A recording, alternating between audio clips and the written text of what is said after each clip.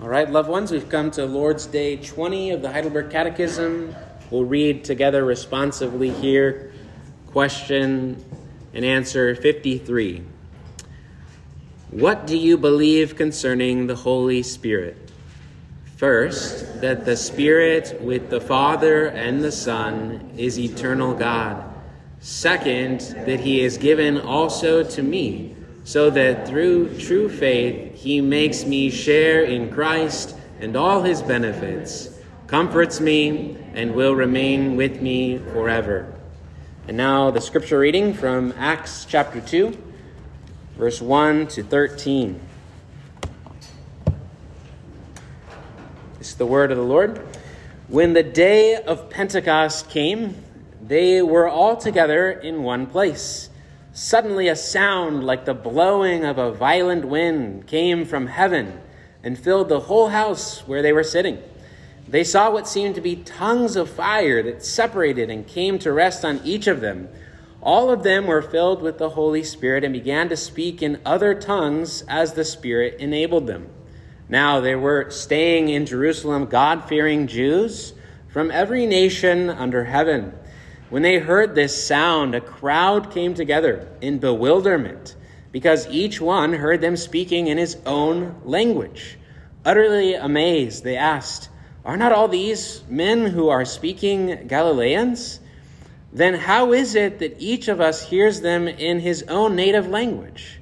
Parthians, Medes, Elamites, residents of Mesopotamia, Judea and Cappadocia, Pontus and Asia, Phrygia, Pamphylia, Egypt, and the parts of Libya near Cyrene, visitors from Rome, both Jews and converts to Judaism, Cretans and Arabs, we hear them declaring the wonders of God in our own tongues." Amazed and perplexed, they asked one another, "What does this mean?" Some, however, made fun of them and said, "They have had too much wine." So far, the reading of God's word. May he add his blessing to it as we consider it together tonight.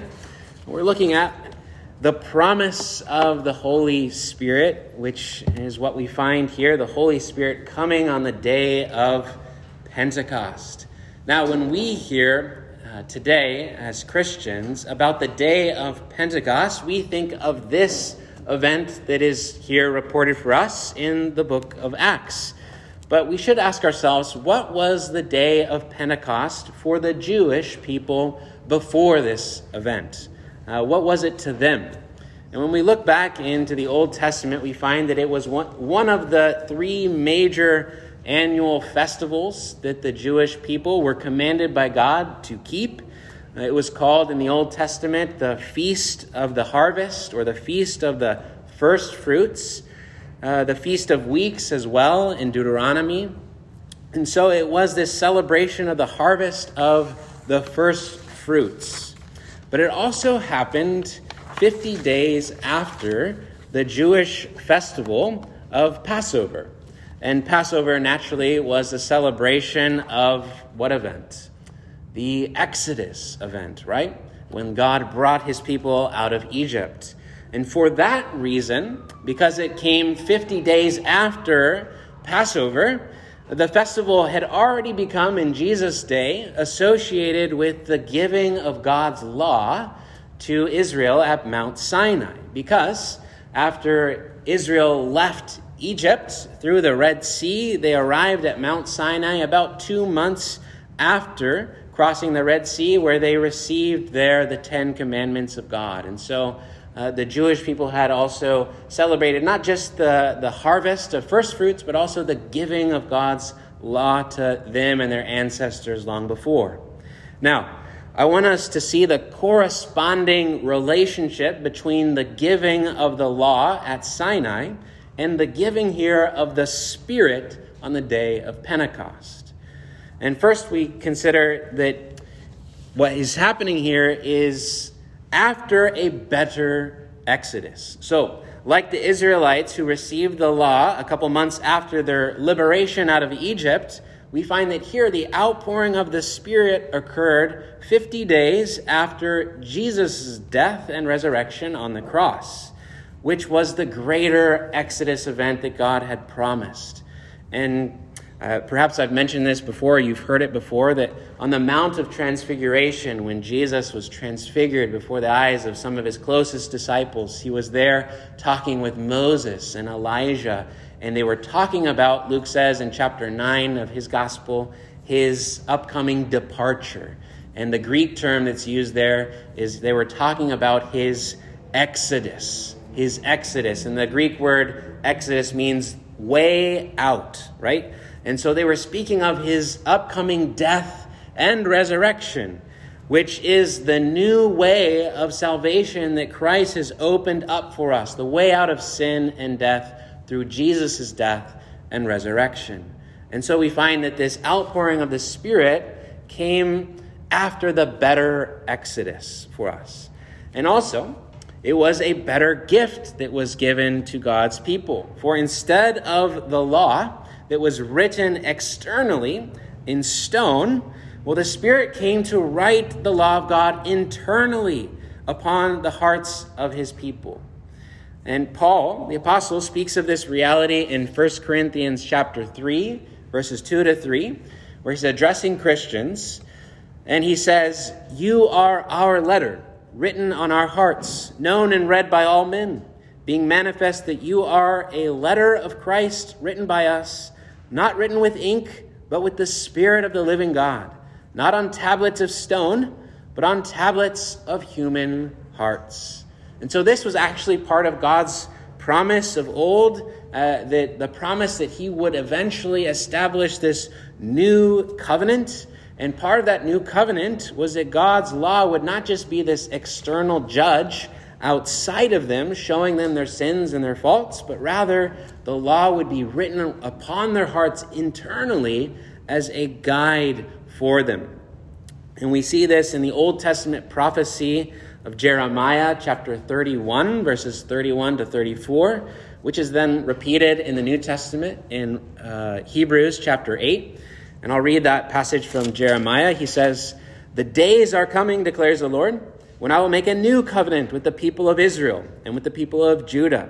It will not be like the covenant I made with their ancestors when I took them out of Egypt by the hand, because they broke my covenant, though I was a husband to them, declares the Lord. This is the covenant I will make with the people of Israel after that time, declares the Lord. I will put my law in their minds and write it on their hearts. I will be their God, and they will be my people. No longer will they teach their neighbor or say to one another, 'Know the Lord,' because they will all know me, from the least of them to the greatest, declares the Lord. For I will forgive their wickedness and will remember their sins no more." And so we find that promise in the Old Testament that God would make this new covenant and by his Spirit write the law of God upon their hearts was being fulfilled there in the day of Pentecost. Now why, we can kind of take a pause here, a tangent, and ask our question, why is a new covenant necessary? And I think a good text to help us see that is in Romans chapter 8, verses 1 to 4.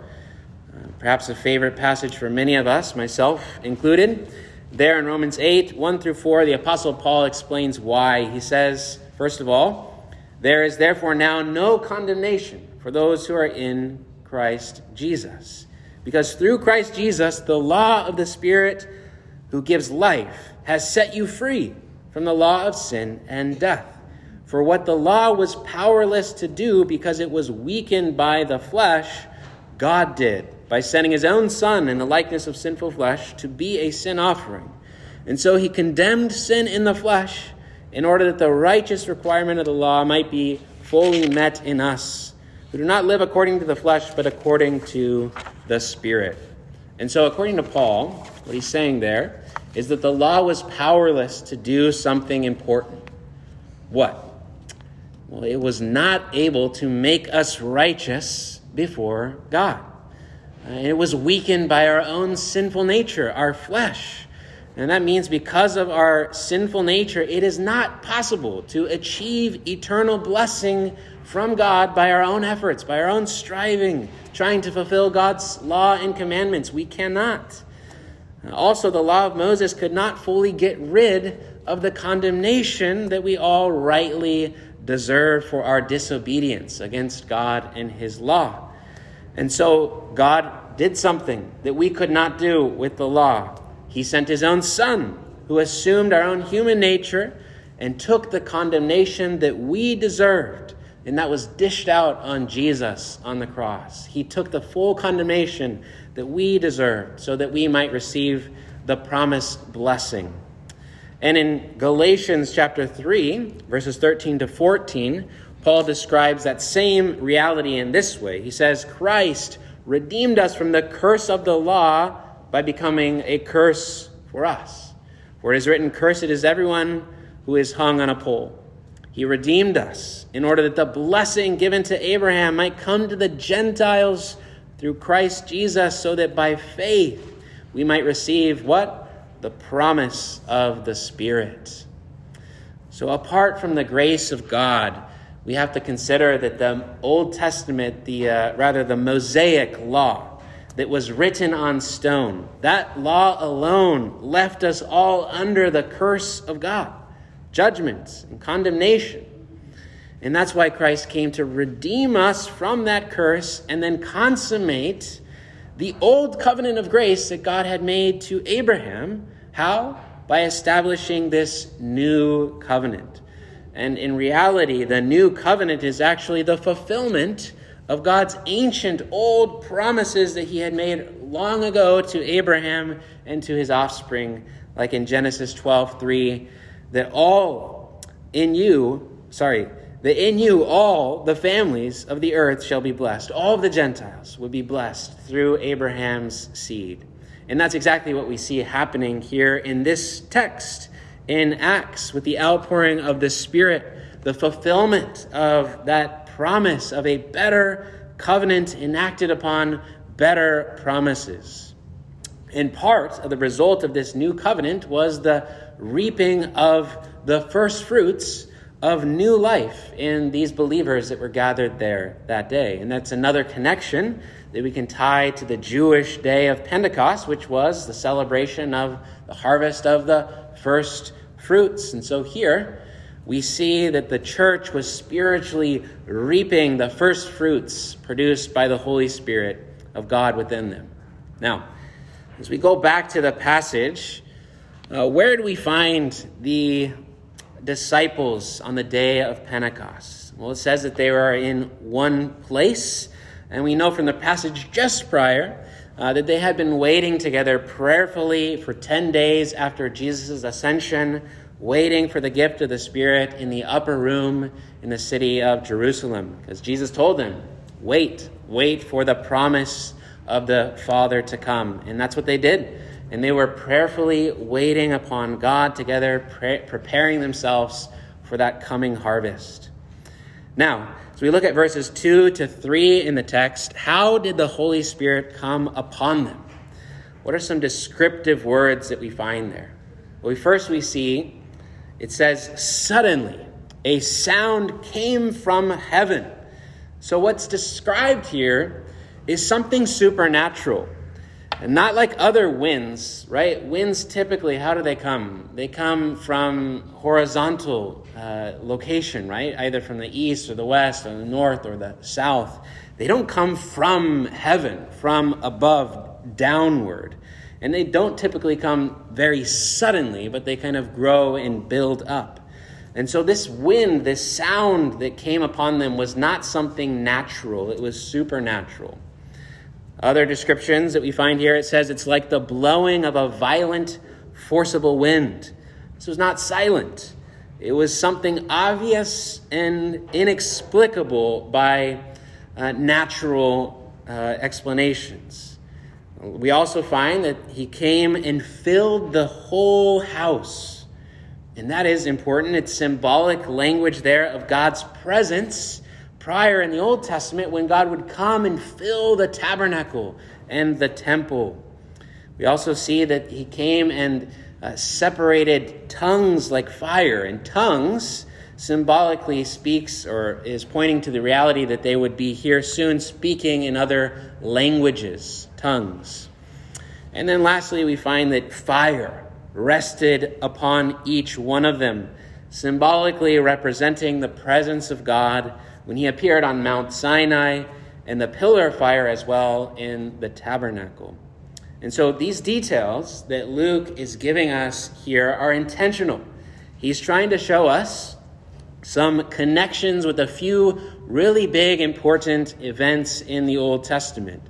So the first one I'd like to call our attention to is in Genesis 1 through 2. It was the beginning, there in the very beginning of God's creation. But here, in the day of Pentecost, we find the beginning of God's new creation and the Spirit coming. So the first time that we meet the person of the Holy Trinity is in the beginning of the Bible, Genesis 1 to 2. If you'd like to turn there, you can find that, or just listen. In the beginning, God created the heavens and the earth. Now the earth was formless and empty. Darkness was over the surface of the deep, and the Spirit of God was hovering over the waters. Now, what we also find in the day of Pentecost that we read in Acts is the Spirit came to sit or hover upon the disciples on the day of Pentecost. This was a new creation that God was beginning in his church. As we confessed earlier, right, in the Heidelberg Catechism, the Spirit with the Father and the Son is eternal God. And it was in the beginning by the perfecting agency of the Holy Spirit and through the Son that God the Father made all things good. The Spirit, therefore, is co-eternal with God the Father and God the Son. He was there in the beginning at the first creation, and here he is at the new creation, at his very beginning, breathing new life into the works of God here in the church. Now, another passage that's parallel to this is Exodus 19, verses 16 to 20, where we find that God was forming his people, Israel, at Mount Sinai. And the connection is that here on the day of Pentecost, God is forming the new people of God.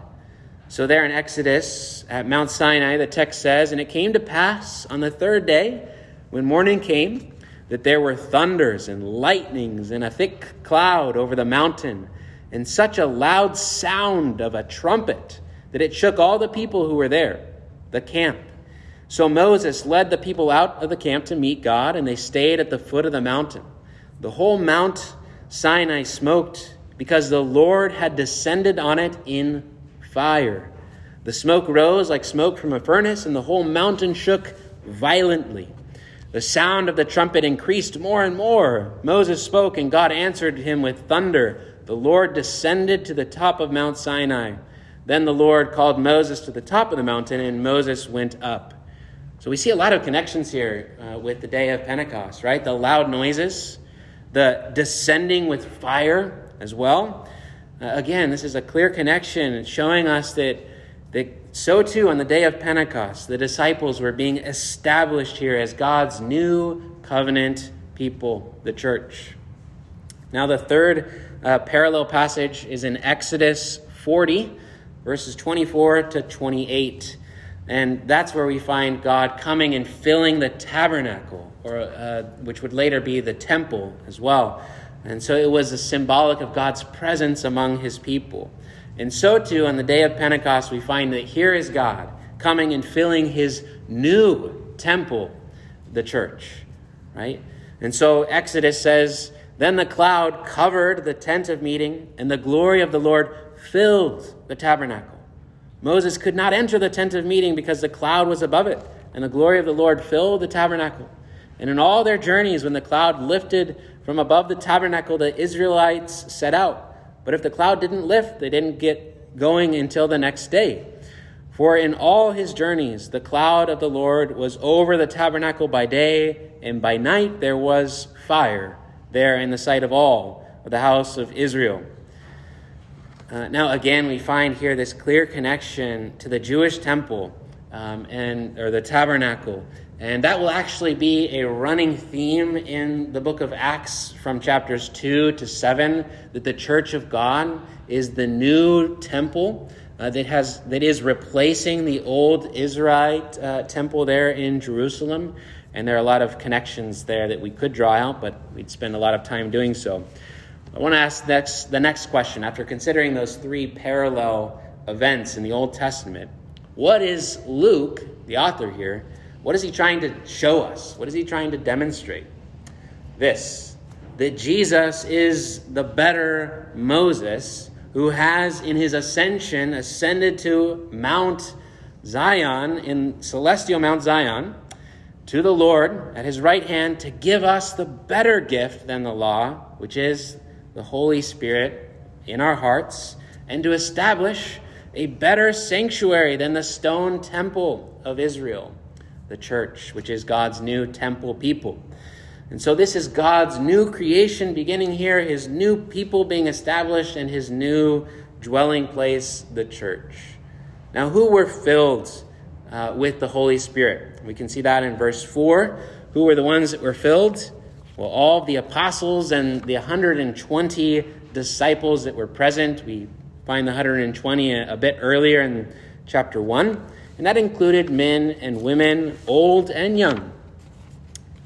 Now, a true church evidences the infilling or the indwelling of the Holy Spirit with the proclamation of the pure gospel, the administration of the sacraments, and fraternal love, which also at times demonstrates itself in the hard love of church discipline. Wherever those marks are found, you will find a true church. And wherever that true church is, you will find God's new creation, God's new people, God's new temple. Paul speaks about this in Ephesians chapter 2, where he says, "You are built on the foundation of the apostles and prophets, with Christ Jesus himself as the chief cornerstone. In him the whole building is joined together and rises to become a holy temple in the Lord. And in him you too were being built together to become a dwelling in which God lives by his Spirit." This is that great reality that God was beginning to form and create there on the day of Pentecost by filling up all who were dwelling there in that place. What was the result of this indwelling of the Holy Spirit, this filling of them? In verse 4, we see that all of them were filled with the Holy Spirit and began to speak in other tongues as the Spirit enabled them. Now, if we look at verses 6 through 11, in what other tongues did they speak? Well, in verse 6, we hear, it says, each one heard their own language being spoken. Then verse 8 says, each of us hears them in our own native language. In verse 11, we hear them declaring the wonders of God in our own tongues. Now, this is important to note here, that this gift of tongues at the day of Pentecost was not an angelic language, nor was it incomprehensible languages like Babel, but rather they were enabled to speak real, actual languages of that current day, or different dialects, fluently, right? Without effort of trying to learn another language. Immediately their tongues were loosed and they had fluency in those other languages. So if that happened today, it would look like a people randomly and suddenly speaking all different kinds of languages of the world, like Spanish, Mandarin, French, German, Japanese, and Dutch, and etc., right? That's what was happening. Not a random, unintelligible kind of language, sadly, that a lot of charismatic or Pentecostal churches today misinterpret this understanding of the gift of tongues and its significance here. And one other massive, big significance of what's happening in this text ties to another Old Testament event. And this here is the reversal of something that happened long ago in Genesis 11. Namely, the curse that God gave upon humanity at the Tower of Babel. In Genesis 11, 6 through 9, the Lord said, "If as one people speaking the same language, they have begun to do this," that is in pride, try to ascend to be like God, "then nothing they plan to do will be impossible for them. Come, let us go down and confuse their languages, so they will not understand each other." So the Lord scattered them from there over all the earth, and they stopped building the city. And that is why it is called Babel, because there the Lord confused the language of the whole world. And from there the Lord scattered them over the face of the whole earth. And so what we find is that here at the day of Pentecost, God, by the work of the Spirit, is reversing that curse. What does that mean? Well, he's here at this new creation, this new people being formed, this new temple, the Spirit is reuniting humans from all different cultures and ethnicities that speak different languages around the gospel of Jesus Christ. And that day, they saw it happening right before their eyes. They heard it. God's Spirit was reaching out and uniting people from different tribes, tongues, and languages from all over the earth, being brought together in unity by the gospel. And this reminds us, as well as just a point of practical application, the importance of unity in the church of Christ. And this should be an emphasis, and it is, thankfully, an emphasis in our own church, that we should not and must not let any cultural differences or language barriers separate us from one another in Christ. We should make all effort to reach across such barriers and pull one another together, that we might find that unity that we have in Christ. And in the Heidelberg Catechism, we confessed as well earlier that the Spirit is given to each of us. Why? Well, it says, so that through true faith, the Spirit makes us share in Christ and all his benefits, comforts us, and will remain with us forever. So all of those benefits that the Catechism is speaking of there refer to Christ, his blood and his righteousness, the virtue of what he has accomplished for us, and the indestructible life that we now are tied to by having faith in Jesus. But the Spirit also gives us the benefit of each other in communion, in fellowship, right? We are gifts from the Spirit to and for one another. And he makes us part of this large spiritual family of God where we are taken care of, where we care for one another, and we grow up together in maturity. And so we see the beauty of what God was beginning to do and is still doing today in his church by the power of the Spirit, uniting and building up his people. But how did the people react watching that day? Verses 12 to 13, what were some of the responses? Bewilderment, utterly amazed, perplexed. They're inquisitive, asking all questions, and also accusatory, right? They had too much wine. They searched for a reasonable explanation for this extraordinary event. And that is why what follows in the story of Acts is so important, because they didn't just speak in these different tongues and languages, but instead we find that Peter will soon stand up on that very day to preach the good news. And he gives this clear exposition of God's word from the Old Testament to explain what was happening and how it was a fulfillment of prophecies of old. And apart from that clear explanation of God's word, we can assume that the event would probably not have had a massive effect.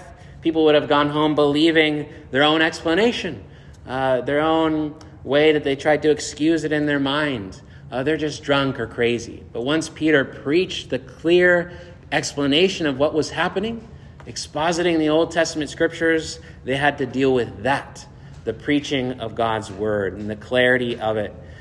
And so we'll end with this question. What are some takeaways for us in this story, some application?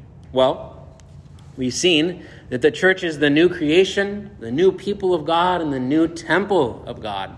Therefore, we are to unite ourselves with her, with God's new people, with his church, with this new creation, and seek all the more the fullness of the Holy Spirit through prayer. Should we expect a similar experience as they did on that day? No, we should not, because that event was unique in redemptive history. In the story of the Bible, it was a very unique event, much like the cross of Christ, one time. The resurrection of Christ, one singular event, not to be repeated. The ascension of Christ, one singular event, not to be repeated. As well, the day of Pentecost, the outpouring of the Holy Spirit. And so the promise here is a bit different, but the promise is still for us. As Peter declared that day, the promise is for you and for your children and all who are far off. And so we should desire more and more to receive by faith the gift of the Holy Spirit. But the filling of the Holy Spirit today does not result in the extraordinary gift of speaking in tongues, which was a unique gift important to that specific time in the life of the church as it was expanding rapidly and reaching the nations. But rather, the infilling of the Spirit today results in the greater gifts that Paul speaks of in 1 Corinthians, the gifts of faith, hope, and love. And in addition, like the disciples who in this passage were enabled to speak the wonders of God, the gospel, in boldness and in love to their neighbors that were there that day, we should also ask and hope that the Spirit will enable us to speak the truth in love, the gospel, to our neighbors with boldness also, filled with the Spirit. And so we should all seek such fullness of the Spirit in prayer, just as we are trying to do also with our Spanish language ministry. We should try our best to speak the gospel to our neighbors in their own native tongues, their languages, if possible. In that way, showing the world what God is doing through his Holy Spirit and continues to do, uniting one people under one Lord, one Savior, one Father, with one Spirit, one baptism, right? And this is the great work that God has begun, that he began there, the day of Pentecost, and continues to do. And as we considered earlier this morning, the gates of hell shall not prevail against this church that Christ has established and is building upon the rock-solid foundation of his righteousness and obedience for us. Amen. Let's pray.